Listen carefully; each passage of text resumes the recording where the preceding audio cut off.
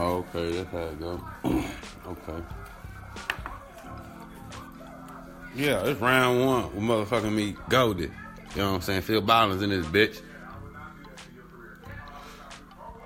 Just random topic.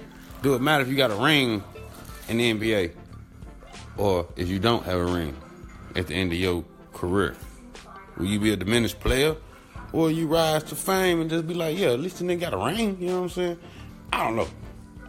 I say it's all about the ring. If you ain't got no ring, you ain't gonna remember. Just think of the main three of today's top small forwards. Kevin Durant, LeBron James, Carmelo Anthony. Then the main three that came out in their timing of where they was the category figures of NBA. Who all got rings, who don't. Who's less on being remembered, who ain't. Come on now.